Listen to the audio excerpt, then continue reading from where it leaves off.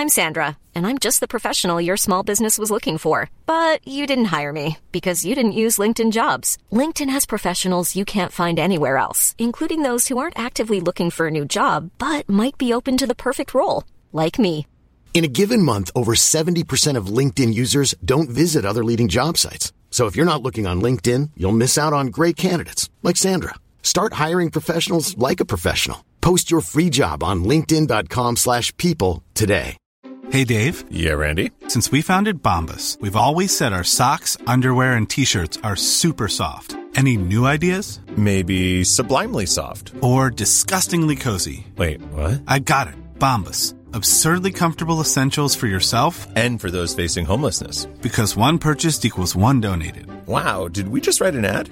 Yes. Bombas. Big comfort for everyone. Go to bombas.com/ACAST and use code ACAST for 20% off your first purchase. Millions of people have lost weight with personalized plans from Noom. Like Evan, who can't stand salads and still lost 50 pounds. Salads generally for most people are the easy button, right? For me, that wasn't an option. I never really was a salad guy. That's just not who I am. But Noom worked for me. Get your personalized plan today at Noom.com. Real Noom user compensated to provide their story. In 4 weeks, the typical Noom user can expect to lose 1 to 2 pounds per week. Individual results may vary. Join us for a journey as we go back to the great civilizations of the past. Who were the people? What were they like? How did they begin? And how did they end? Let's find out on this episode of Fan of History. Hello, Dan. Hello, Bernie. I'm so excited for this subject. This is such a great topic. Yes. Not too much death and destruction in this part of it anyway. On the contrary, there's culture and learning and good things. Yes. We're going to start talking about some building work at Nineveh, and I'm going to put it at 646. It's this is really an ongoing thing. Can't really accurately date it all, but let's just say it started here, and then we'll talk about some of the projects. I think it makes sense that it started in 646 because the big revolution is over, and Ashurbanipal has been receiving a lot of cultural input. Mm-hmm. And I think this is a thought he has been having for a long time, because there is a cultural movement in all lands he touches. Mm-hmm. The old cuneiform is going out of style because cuneiform is super hard. You have to spend your whole life, as Ashurbanipal has done. He was trained to be a scribe. Mm-hmm. And it's so hard to learn to read and write. But now we have fancy new stuff. We have Aramaic, a language that is extremely easy to learn, and we have the alphabet. Mm-hmm. Phoenician writing is really simple. So people are learning how to write Aramaic in Phoenician letters, which is super simple. So Ashurbanipal fears that all knowledge will be lost. That all the ancient books people have been writing in cuneiform for God knows how long. And there's so much knowledge. And he sees that in a short while, nobody will be able to read this stuff. Huh. He has to act. This is his greatest act, in my opinion. I mean, we wouldn't know anything about this if he didn't do this. This is such an important act of his that I'm almost willing to forget all the atrocities in last episode, but not quite. And I mean, and he will be doing more atrocities. Of course, he's got. And, some are still. He can't. A leopard never changes his spots, right? As they say. So it's a mass murdering librarian we're talking about here. Yes, he is. He is. That is for sure. And of course we're talking about the library of Ashurbanipal. Yes. It was started in the 640s. There's an ongoing project. I mean, all the kings had libraries in their palaces, but he really increased the contents of his, bringing texts from all over the empire. Yeah, because he is the first king who knows how to read and write. Sennacherib, Sargon, they didn't care about the libraries. They were like weird places for his scribes to hang out in. Right. But Ashurbanipal understands what's in the libraries. Some say that he was looking for magic, a lot of magic too, because a lot of the stuff that they find are spells and things like that. And so he's maybe trying to, figure out how to keep power and different magic things and stuff like that. There are historical works, and there's all kind of things in there. He is a librarian, not a scientist, so of course he's looking for magic. Right. The Assyrians are, after all, quite superstitious. Yes. I mean, everybody was in those days. They didn't really have... How would you know what all that stuff was? I mean, how would you know that a star was a sun? Exactly. I mean, how could you... That's not, intuitive. Oh, that must be a giant burning sun. And of course, Ashurbanipal will brag about his ability to read and write. Yes, he does. So this is what he says. I acquired the hidden treasure of all scribal knowledge, the signs of heaven and earth, and I have studied the heavens with the learned masters of oil divination. What? I have solved the laborious problems of division and multiplication, which were not clear. I have read the artistic script of Sumer and the obscure Akkadian, which is hard to master, taking pleasures in the reading of the stones from before the flood. So I think here, except for his knowledge of strange language, he basically has the education of a fourth grader.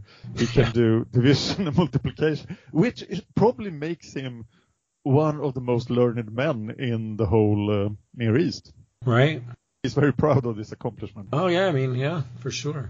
Yeah, it's funny with the oil divination. I just realized when I was a kid, my mother, and so then my aunt, so that would be my great aunt, she used to do, my mother had a headache, so we were Italian Catholics. She used to get something with oil and some water, and she would drop the oil in it, and if the oil ran a certain way in the bowl, it meant that she had the overlook and somebody was jealous of her. Okay. I'm telling you, as I got older, I'm like, what the hell are you guys doing? But I'm telling you, man, they believed it. So it's a human nature thing, I guess. I bet. I think we still want to do a whole episode sometime on the library, right? But maybe we can give some of the highlights. Yes. It's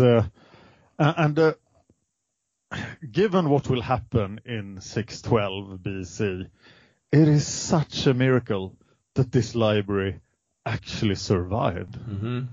Because almost nothing of the Assyrian Empire survived. I know. But this did. And we found the library of Ashurbanipal in the 1850s and spent 80 years digging it up. Yeah. It's a great story. Yeah, this is how we discovered the Epic of Gilgamesh. Yeah. The very first fictional work preserved. The oldest fictional work preserved. I've done a couple of videos on the Epic of Gilgamesh on the Fan of History YouTube channel. And actually in Hillary Clinton's emails, there was a mention of the Epic of Gilgamesh. No way. So a lot of people were looking, were searching on YouTube for the Epic of Gilgamesh, and I made a video named the Epic of Gilgamesh in 5 minutes.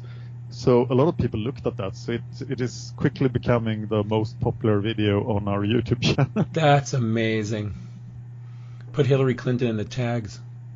Oh my God. Yeah, I think I haven't read the email, so I won't speculate on what they were about. But I was surprised that the Epic of Gilgamesh was mentioned. I have a feeling, I'm just going to throw this out, that I doubt that the Trump campaign is referencing the Epic of Gilgamesh in any of their emails. I think Trump would very much enjoy being like Gilgamesh. Yeah. Who was the other guy? What was the barbarian? What was his name? The wild man. Yeah. Enkidu. Hey, Enkidu. Yes. Yeah, we also have... Oh, sorry. Go ahead. No, you tell me. We also have the Enuma Elish, which we have referenced before, the Babylonian creation myth. There is also the Poor Man of Nippur, which is a strange tale about a man who beats up the mayor of his town 3 times for laughing at him over a goat.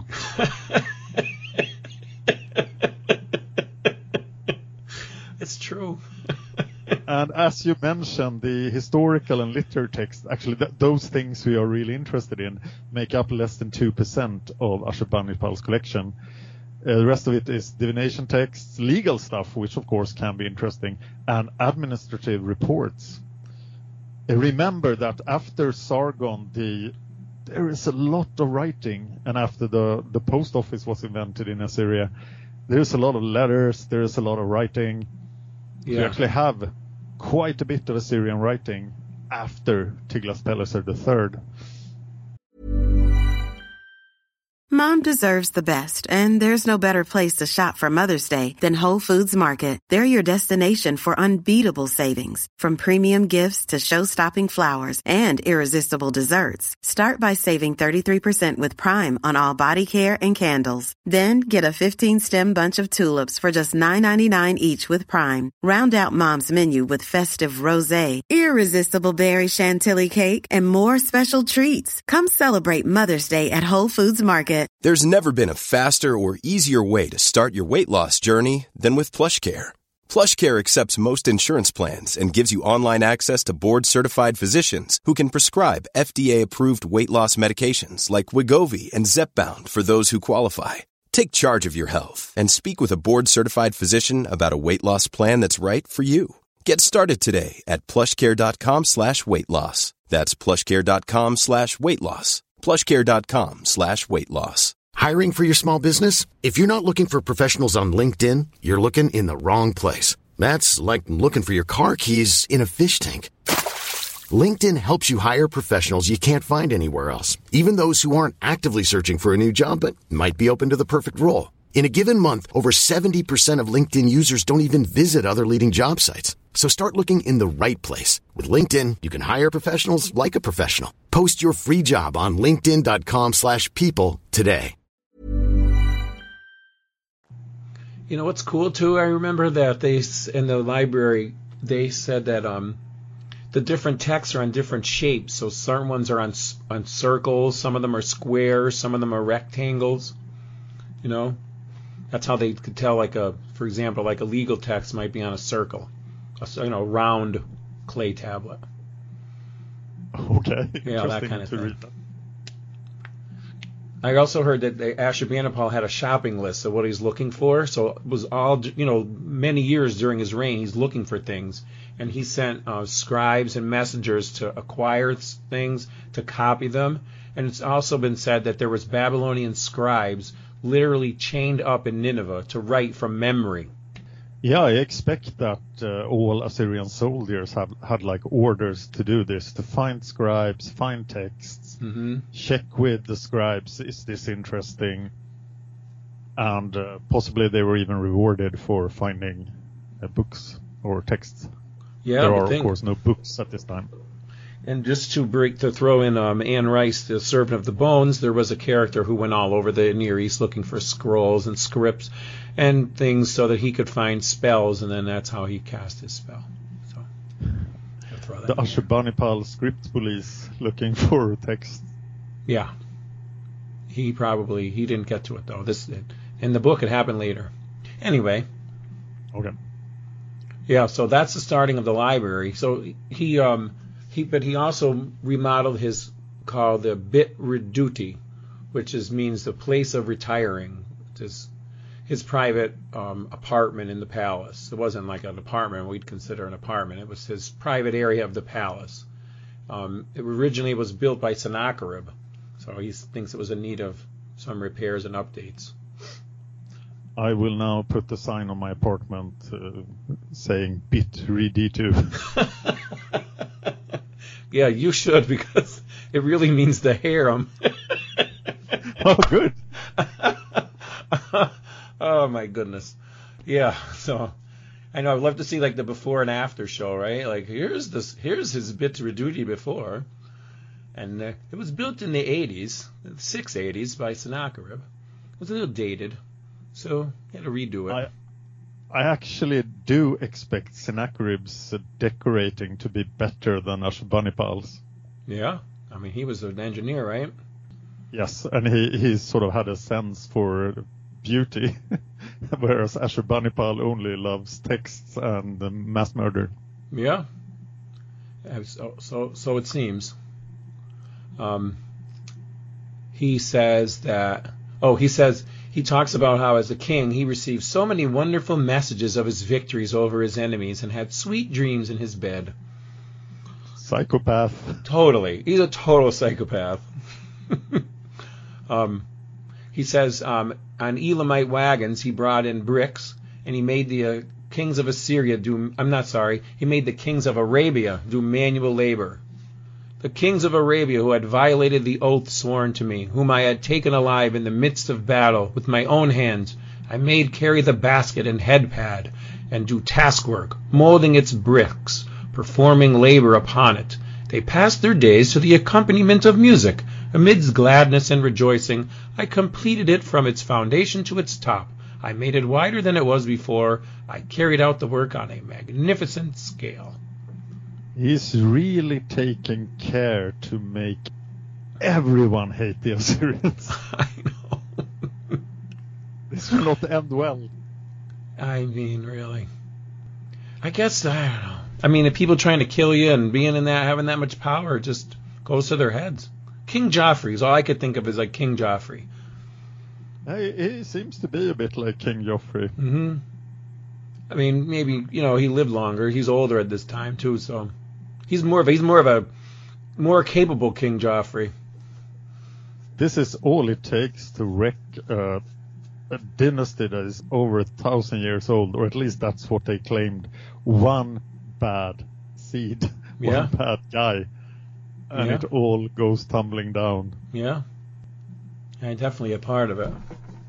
He says also that wait, let's see. He said he had great beams of cedar from Lebanon, dory leaves of juniper, which, he says, their odor was pleasant, bound with copper, tall columns enclosed with sheets of bronze, all new furniture, and the final touch, a great park of all kinds of fruit trees I planted at its sides. So, like, it had a garden inside of it, which is interesting because I remember watching a documentary about the Garden of Eden in the Bible, and so she said that could represent a king's garden where the people could walk with the king, because the kings would have these, beautiful gardens inside their palaces. So I definitely.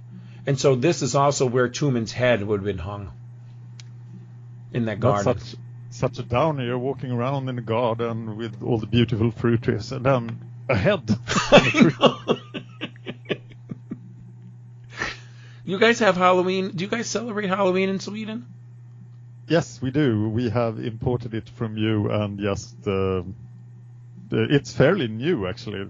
We didn't do it when I was a child, but now we do. Oh, gotcha. Yeah, this would seem like one of those, like a Halloween place, where you're just, there's nice trees, and then there's a head hanging.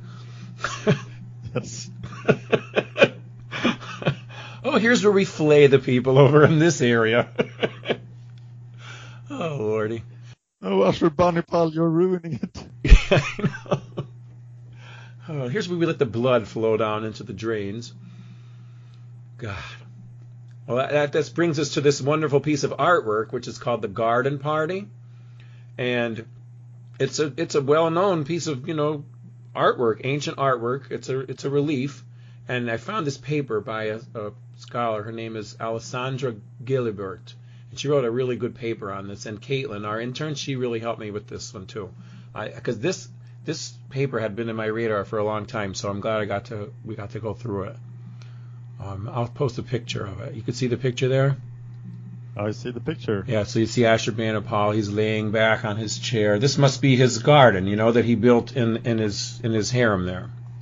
His remodel. Tumen's head. And right, he has Tumen's head. It's in the British Museum right now. It's considered a masterpiece. but most people don't recognize all the symbolism that's packed into it. So now our fan of history listeners are going to find out what it's all about. Can I read the description from the website? Because I think it's funny. It's like it's written as it's a beautiful piece of artwork. Gypsum wall panel, relief fragment, carved in low relief. The topmost register is represented by the garden scene with birds and a locust in the trees. 2 women holding napkins, fanning the queen with fly whisks. They each bring a dish, which they protect with a fly whisk, towards the enthroned queen and recycling king, who feast in the arbor amid the vines, conifers, and palms, hung with the grisly trophies of victory, consisting of the head and hand holding a wand of Tumen, king of Elam. The hands of a woman drummer and a woman harpist can be seen amid the palms and conifers. Behind the king stand 2 more ladies holding napkins and fanning him, and behind them is a table holding his sword, bow, and quiver. The furniture is very elaborate. Why is there locust in the trees? That symbolizes, I believe, and I didn't put it in the script, but that would symbolize how his troops swarmed like locusts across Elam. Oh, yeah. Makes sense. Because let's break it down here a little, right? So people who saw this would have been educated. And the more educated they were, they would have got the symbolism in it. And this was located in a private wing of Ashurbanipal's North Palace. So this would have been in line with the high level of comprehension. So that would, means the audience was familiar with all the court literature, like the stuff that he's writing in these cylinders. And this is sort of the picture of it. So like what you said with the locust, and here's another good example. There's an eagle flying over the scene, and this is a representation of something in those inscriptions concerning the battle of Tiltuba, where he says, "Into the midst of those which none of the kings my fathers had ever approached, my warriors flew like birds." Because, Elam was mountainous. Now here's the best. This is worth reading through the whole paper. This is a gem. We found one of Tumen's insults. And he says, on the insult, these are the insults he was sending to Ashurbanipal. "I will not sleep until I have come and dined in the center of Nineveh." So this is what Tumen was, one of the insults he had sent to Ashurbanipal. So now do you get the point of this whole garden party? Yeah, now he is dining in the center of Nineveh. Or his head is some sort of bizarre... Right. I mean, he is such a gangster. He is. He says, "Oh, you want to dine in Nineveh? You'll dine in Nineveh." So he hung his head and drew a thing of it. Wow. So, she basically says, Tumen's, the garden party, it can be seen as Tumen's Last Supper. That's the name of her title of her paper. Tumen's Last Supper. So, a learned person would have known that the cruel afterlife that Ashurbanipal had inflicted on Tumen by not allowing him to be buried. Rather, he's paraded around as a mutilated trophy. Wow. Right? So here's a couple of things she also points out. Tumen did not respect the omens from the gods, so Tumen's left eye is closed, signifying Tumen's evil eye, because he mentions Tumen's evil eye. Quote, "While the deformed eye refers to the king's arrogant ignorance of divine signs, the receding hairline and shaggy hairs are grotesque physiognomic indexes of a vile and wicked personality." So even the head that he shows it, like he's ugly, as his eyes closed, he's got wisps of hair hanging off of him. So like Tumen, he's referred to as an exact copy of an evil demon, while Ashurbanipal is radiant. So that's how the relief shows them, how, he's evil and Ashurbanipal is wonderful. So she says, from a pictorial point of view, the garden party adds a touch of black humor. Tumen, forever deprived of sleep, food, and drink, is forced to witness Ashurbanipal's lavish banquet. Wow. You know what that reminds me of? No. Lily's song, Sour Grapes. Oh, yes. Right? Great song.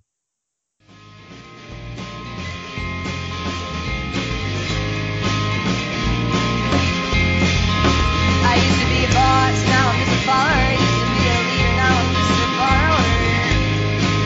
Sour grapes.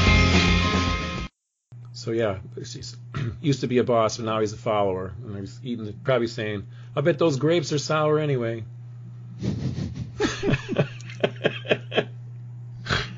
Oh boy, Ashurbanipal, he is a gangster. He also used an oracle as an excuse for not going into battle himself. Mm-hmm. So Ashurbanipal wanted to promote the image of himself as someone who were listening to divine orders. Yes. And thus he could keep himself away from harm and not die like Sargon, who was always at the head of his army. Right. I guess Ashurbanipal was kind of a good marketer. Yeah, I wonder how he got away with that, because the Assyrian kings had been very present on battlefields before.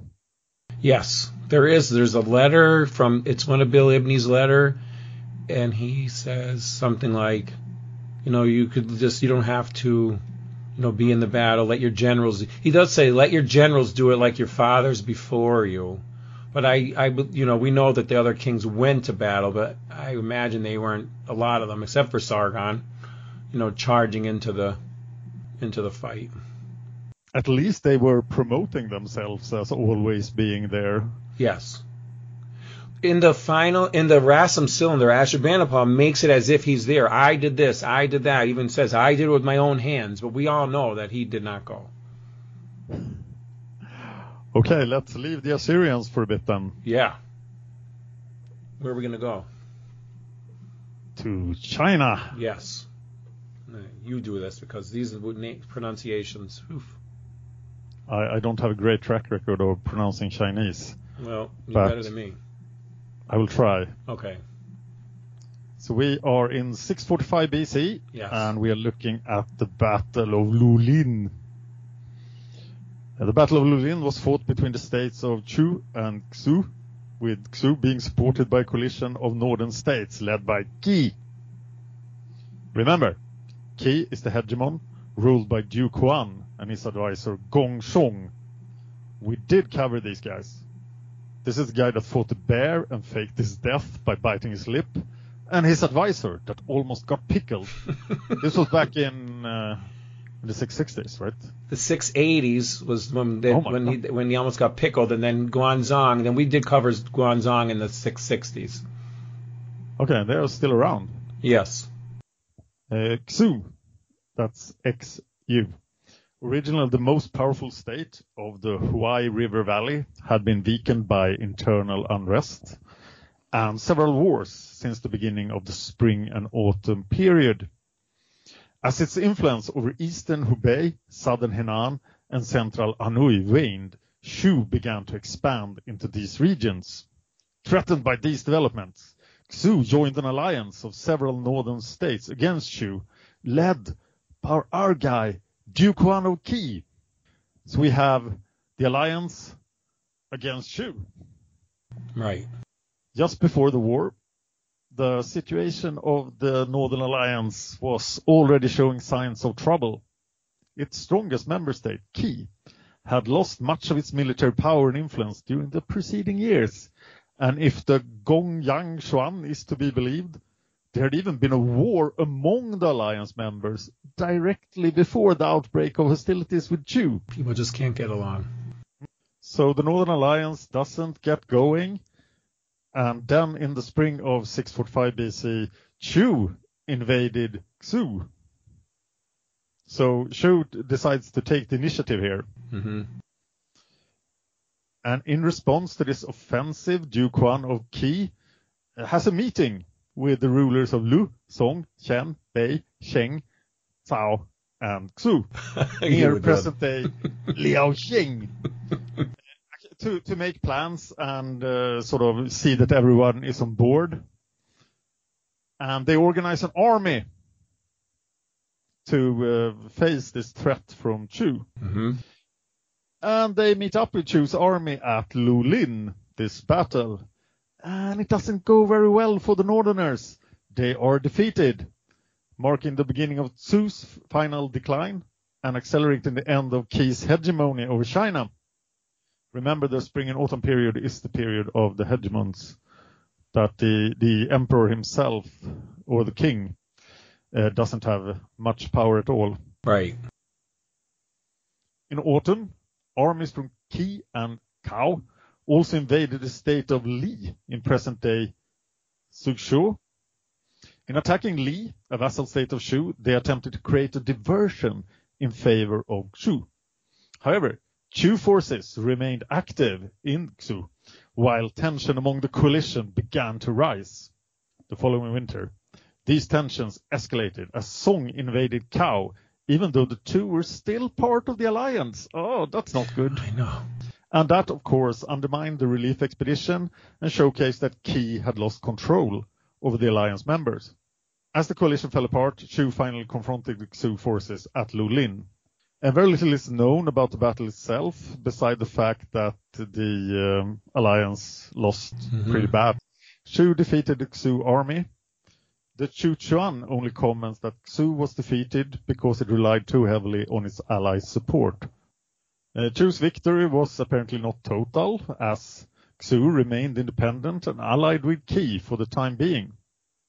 So while the Battle of Lulin was not responsible for the end of Qi's hegemony and Xu's decline, it sort of helped.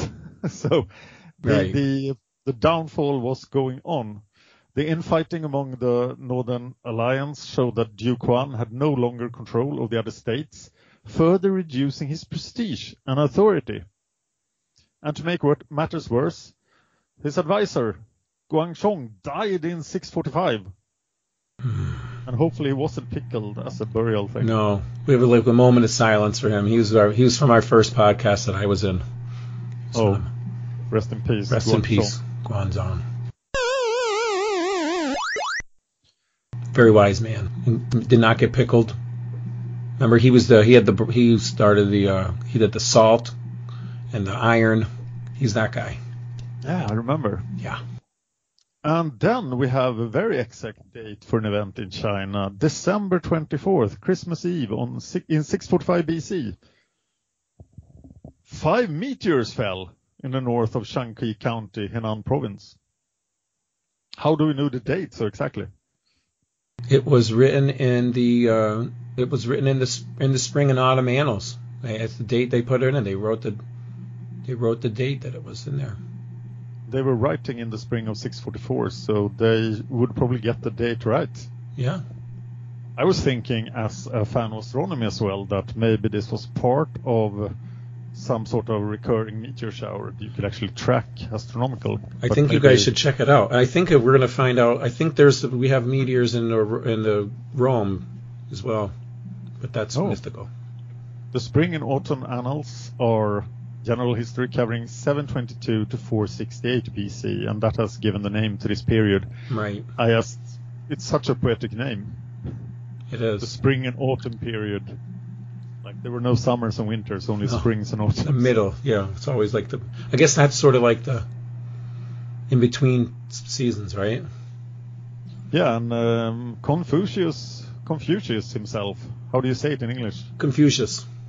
Yeah, he had a hand in editing the annals. Yeah, he has a hand in everything. Yeah, Confucius say. Everything is written mostly in one-liners in the annals. Yeah. I guess they come down to us fully intact, right? Yeah. It's for I mean, I'm not sure how many times they were edited. It's so difficult to get, for me anyway, get a lot of Chinese history because so much of it must be written in Chinese. Even like YouTube videos and things, which sometimes are helpful when I'm done reading, but not much. Oh, if somebody knows a lot about Chinese history of this age, then please contact us. Yeah, because we would like to know more. Yes, we may even have another person helping us with that too. Oh, sounds good. Yeah, we're on a roll. Great. Shout out to your interns. Yeah, to our interns. Yes, you guys are awesome. Really appreciate it. Thank you so much. So let's leave China. Yes. And go back to Conan. Yeah, we'll go right back to Conan. So what's Conan up to? Conan, he's stealing women from the woods and playing with his sword. So the Cimmerians. Now we're going into the area of Lydia, and now we're back to Gyges. Remember, in the 650s, I said that the rumor of Gyges' demise was greatly exaggerated, and you'll still see today. You'll see in articles and things they'll say Gyges died in 652, but don't believe it. because Herodotus put it there. And we know what some people call Herodotus, right? He gets a lot of bad rap. He's called the father of lies. Yes. But I think we will talk so much about Herodotus when he shows up. But I think he was trying to do something that nobody has done before. And he was quite easily impressed. And he didn't know how to fact check. And some things just became very, very wrong. Yeah.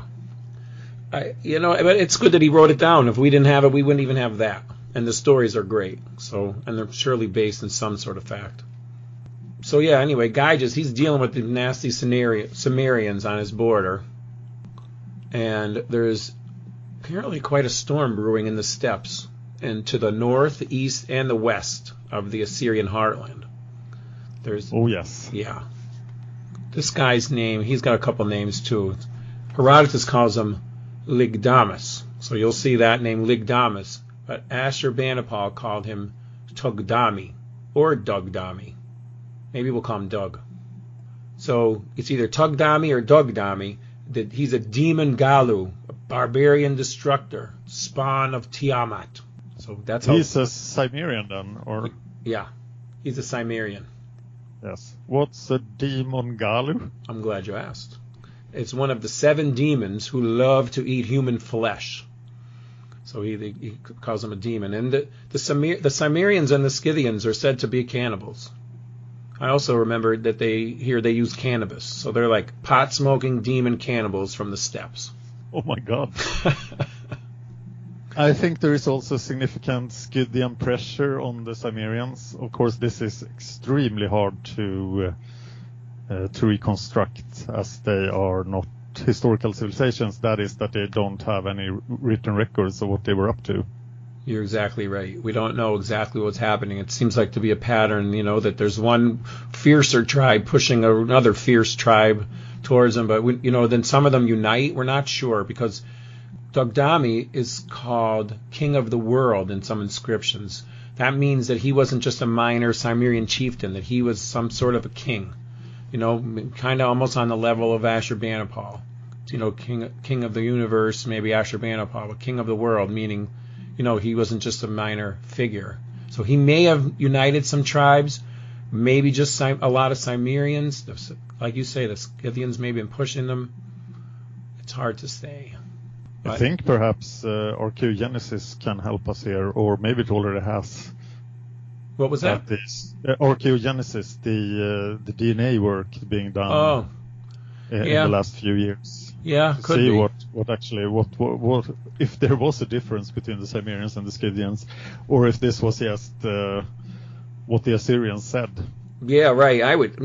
They were probably pretty close. I remember reading something. I remember things and I forget a lot, but I remember certain things. I remember they did some genetic stuff on the Huns during the Roman times, and they found that there was a lot of mix, like Roman and Hunnish. So like when these people started coming around the borders of the empire even, they started to mix. So and the great mystery of the Huns is what happened to them when Attila died. But that's another story. That is definitely. We'll see if we can get. With our interns, we might get to that. And I think we'll have to give some credit to Lydia and possibly to Urartu as well, because they are keeping the steppe hordes from Mesopotamia. Absolutely, they are, because they may come into Mesopotamia later in the not in these years, but in the future. Quite soon, I hear. I believe so. So, these guys are moving against Lydia again. So remember, Gyges was fighting them before. Remember, he brought a couple of chieftains to Ashurbanipal. And then in 644, Gyges' capital of Sardis was attacked by the Cimmerians, and he's killed. So, moment of silence. Moment of silence. Yes. Alas, poor Gyges, I knew him well. He was also our first podcast, the 680s, together. And here, the people of Mesopotamia, the Chaldeans, the Babylonians, the Elamites, the Assyrians, their world wasn't that bad. They had to have this great war in the 640s. for dynastic reasons, for like too much Assyrian tribute, for kind of reasons. But if they had not had this war, their situation wouldn't be that bad. Yeah. This is the real threat. The barbarian hordes of the north. Mm-hmm. And poor Lydia has to fight them on their own. Mm-hmm. What does that remind you of in Game of Thrones? Holy cow. Yeah, so Lydia is like the Night's Watch. Yeah, right? I tell you, like, we could have wrote the Game of Thrones. The Game of Thrones is history, right? No. So, yeah, Guy just dies at the hands of the Cimmerians, the flesh-eating demon king. And so Gaija's son Ardys becomes king of Lydia. So, yeah, the main reason I believe, and you could believe me, that Gaius is not dead in 652 is he's mentioned in tablets and cylinders going back to the 650s and into the 640s too. And each time he's not dead. Remember, the dream, the rider, blah, blah, blah. But then in the Rassam cylinder, the last one, that's dated 642, at the latest. Okay, latest and earlier strong when I come to the BC times. It could have been written in the 630s. So anyway, he definitely wasn't dead in the 650s if, he's not dead until the thing is written in the 640s. All right. So in there, Ashurbanipal tells us Ardys sent the messenger. He agreed to draw the yoke, kiss his feet, and all that other stuff. I bet he did, because he needs the Assyrian army in the north. Yeah. The Assyrian army is still the best army in the world. Yeah. That's what you need to keep the hordes back. I would think. And we don't know what happens for sure. We know that that he captures some Ionian Greek cities. The Cimmerians do. The Demon King. Yeah, the Demon King. He captures some of those Ionian Greek cities there in Anatolia. And then it looks like the Assyrians and him almost come to blows. But then they didn't. Doug here, he sent a tribute. He sends tribute, but he didn't swear an adu. That's a special oath that the Assyrians call. He says, he gave tribute, but he didn't swear the adu. And what Ashurbanipal writes is interesting. Oh, you read it. You read Ashurbanipal. Good. As for Tugdami, the king of the mountain dwellers, the presumptuous Gutian, who does not know how to revere the gods, he trusted in his own strength, and then mustered his troops and set up his camp on the territory of Assyria to wage battle and war. The deities Ashur, Mulissu, Bel-Marduk, Nabu, and Ishtar, who resides in the city Arbela, became furious at his provocative mouth, and it sickened them. By the command of their great divinity, fire fell from the sky and buried him, his troops, and his camp. Tugdami became frightened and distressed, and he withdrew his troops and his camp and returned back to his land. Right. What's going on here? I don't know. No, you don't know. It's possible that he didn't have the Scythians, or maybe maybe the Ashurbanipal made a deal with the Scythians to go after them. It doesn't really make sense. Something happened. More meteors. Meteors, yeah, meteors. Maybe the gods did do.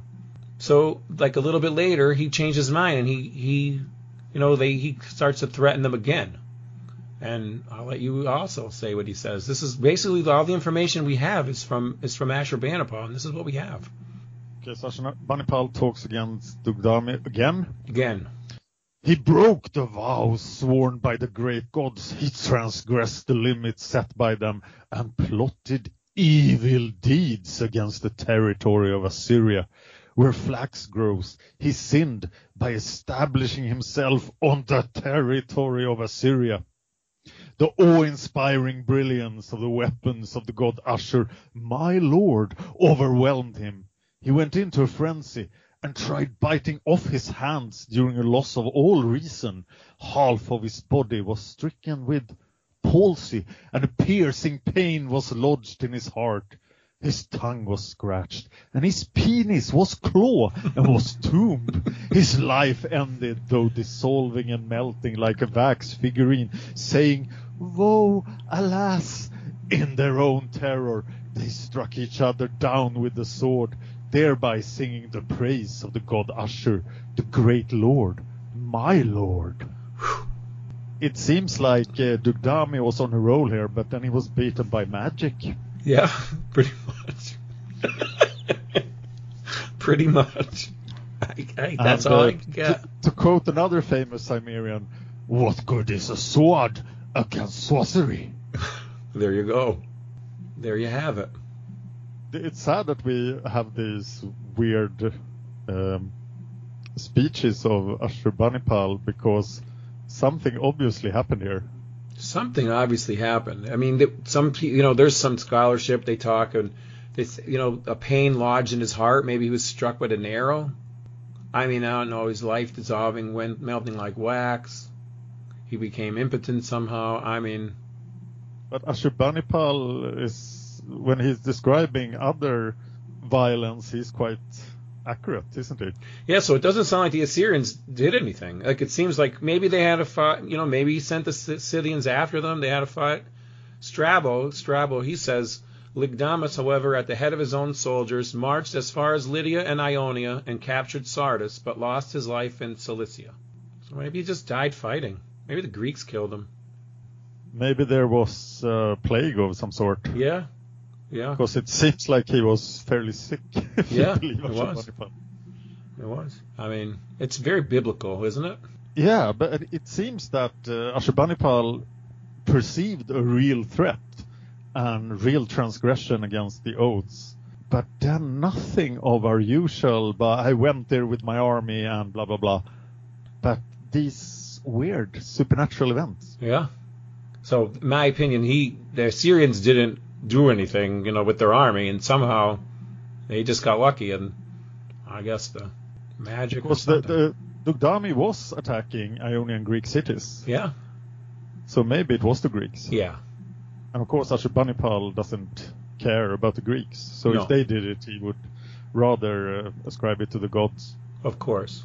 And he wasn't there anyway, so, he could have been people telling him, oh, yes, my lord, it was the gods who love you so much. Just keep eating your grapes and looking at your dead heads. We got it under control. They're like, whew, a lot of spy work probably, And of course, the Cimmerians are not a sexy enemy. If you conquer Elam and wipe out their cities, you retrieve the gods, you destroy the tombs. If you go into the mountains and fight the Cimmerians, you gain nothing except that the stuff that they might have stolen from the Lydians. But they don't have anything. They are refugees in the mountains. It's a real good point. I mean, you need to. It's like the free people up the north, right? And the White Walkers. I mean, you don't get anything by defeating them, but you can't let them take over. Exactly. Amazing. It's a story of history. People come from the steppes and then just whoosh. And sometimes they do well and sometimes not. Yeah. Remember the Kassites? I don't remember them, but the Kassites did conquer Babylonia before we started this podcast, before 1000 BC. But I mentioned them a lot of times that they were still a presence in Babylonia, but now they are not mentioned anymore. So they're probably all merged together. Well, that's what a Gutian is too. Gutians came from the mountains, and they did the same thing, thousands of years before. Sort of old term, Gutian. Yeah, it shows you how little Ashurbanipal knows about these people, as he calls them Gutians. Yes, so it might also be like a slur to call them a Gutian. Like today, you'd say, "Oh, that guy's such a Philistine," that kind of thing. Or Vandal. Exactly. It's like calling him a barbarian. It's basically a Gutian now. It means like a mountain barbarian, troll or something. And the Cimmerians don't even belong in the mountains. No, not at all. They just ended up there. Yeah. Well, I guess that'll end this episode, and we're going to get back to some more fighting the next time. Yeah, Ashurbanipal is not done. No, he is not done. Remember what Ashurnasirpal II did? Remind me. He actually beat everyone. Yeah. And spent the last years of his life in peace. But Ashurbanipal has a lot of people that don't agree with him. Yeah, he still has to fight. Maybe he spends his last years in peace. I don't know. We'll find out. Will we? I don't know. It's so crazy how I literally get into it and I don't really know what's going on in the 630s yet. It's almost like I don't want to spoil it because that gets me into the time. But I know some about it. That's probably wise. Yeah. I'd like to remind our listeners that we do have a Patreon, and that enables us to make these episodes. So if you really enjoy what we do, please go to patreon.com and search for Fan of History, where you can contribute whatever you want to for each episode. So check that out. Yes, please. And in iTunes, and give us a review. That'll be great, too. All right, well, we'll come back, and we're going to talk about some more battles.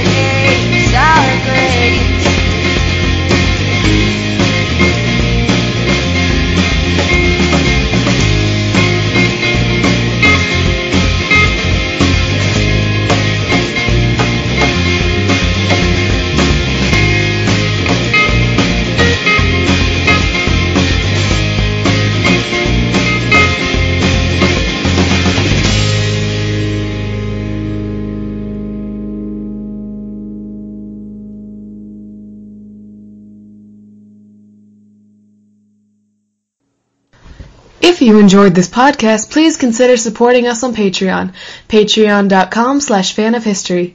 Just $1 an episode would help us out. Thanks, and see you next time. Mom deserves the best, and there's no better place to shop for Mother's Day than Whole Foods Market. They're your destination for unbeatable savings, from premium gifts to show-stopping flowers and irresistible desserts. Start by saving 33% with Prime on all body care and candles. Then get a 15-stem bunch of tulips for just $9.99 each with Prime. Round out Mom's menu with festive rosé, irresistible berry chantilly cake, and more special treats. Come celebrate Mother's Day at Whole Foods Market. Even when we're on a budget, we still deserve nice things. Quince is a place to scoop up stunning high-end goods for 50 to 80% less than similar brands. They have buttery soft cashmere sweaters starting at $50, luxurious Italian leather bags, and so much more. Plus, Quince only works with factories that use safe, ethical, and responsible manufacturing. Get the high-end goods you'll love without the high price tag with Quince. Go to quince.com/style for free shipping and 365-day returns.